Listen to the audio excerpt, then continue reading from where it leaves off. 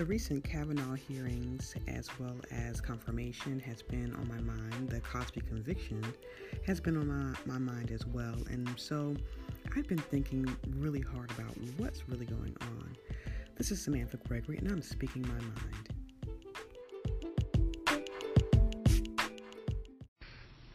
I've been thinking about the Me Too movement, the Survivor movement, the Black Lives Matter movement, the whatever movement you want to call that's happening today. And I've been trying to find the common thread, and I think I found it. Well, actually, I know I found it. And the common thread is soul dissonance.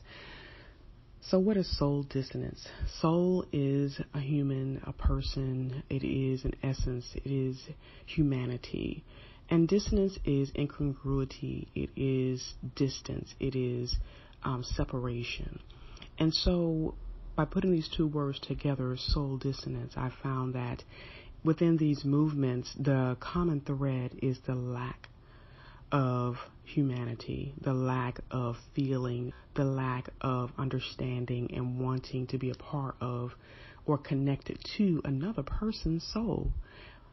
And the truth of the matter is we're all connected. We are energy, we are light, we are what connects this planet as human beings. And when we refuse to see that the other person is a human, we victimize them. We take something from them in order to gratify our own selfish needs and wants.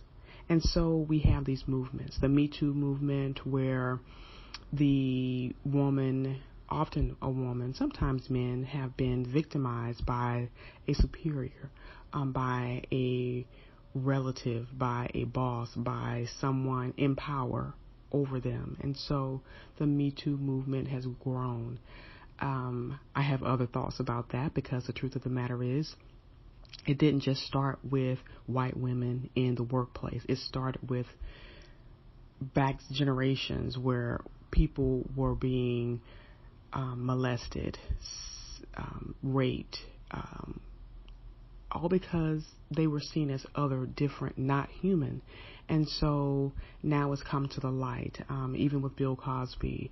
You know, the America's Favorite Dad has been found to be a manipulator, in some cases, in some people's minds, a rapist. But again, I have other thoughts about that as well.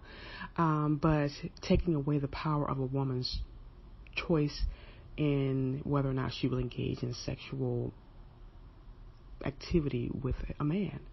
The Black Lives Matter movement, the murder of men and women, boys, girls, the abuse of them on the street just because of the color of their skin by oftentimes white police officers. That is soul dissonance. That is stripping the humanity from another person because of the color of their skin and by a perceived idea of who they are, without actually having a conversation, without actually figuring out, is this person truly dangerous, or is it just all in my mind? That's soul dissonance. That's, I'm human, but they're not human. They're animals, actually, in fact, because this is what the media is telling me they are. And so as these movements come to light, it's just shedding light on the fact that humanity has been totally thrown in the trash by the victimizers, and the victims are really screaming out, I am human too. And so as we move forward in this world, as the victims come forward and say, we're tired of this, we want to be recognized, we want our power back, those who have been the victimizers are left exposed, wide open, and feel ashamed, and in response often fight back, because they don't want this exposure there to be the death of their way of life, where they have in essence stolen the life of the person that they victimize. The hearings for Kavanaugh, that is another example of soul dissonance. The fact that this man is defending himself and his behavior years ago, either in high school or in college, becoming drunk and taking advantage of drunk women, that is soul dissonance. The fact that you would even separate your soul with such strong drink to the point of oblivion, and blackouts that you don't have any idea what you're doing, that's soul dissonance. That is a separation of yourself from your humanity and causing yourself to victimize someone else. That is the America that we live in. And not just America, it is everywhere. From India, where gangs rape little girls, that is soul dissonance.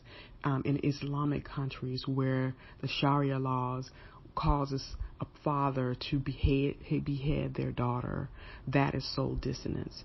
It is all a symptom of soul dissonance, the separation of another person's humanity, removing them, stripping them from the plane of humanity and making them an object, something or someone that is not worth respect, care, protection, or love. And so as the soul dissonance continues, humanity continues to cry out. And we have to decide what we're going to do about it. Are we going to look at our brother, our sister, our neighbor on the streets? Because even as Christ said to love your neighbor as yourself, everyone is your neighbor.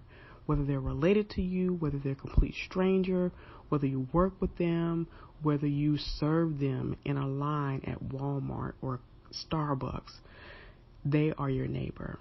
And it is your obligation, that is your only duty in this world, is to love your neighbor as you love yourself and give them their souls back.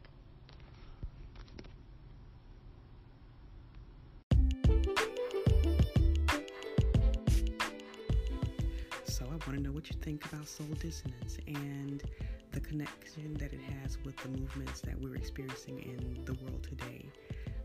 Especially with the recent Kavanaugh hearings, with Bill Cosby's conviction, and with the latest victimization or perceived victimization of men in power by our president.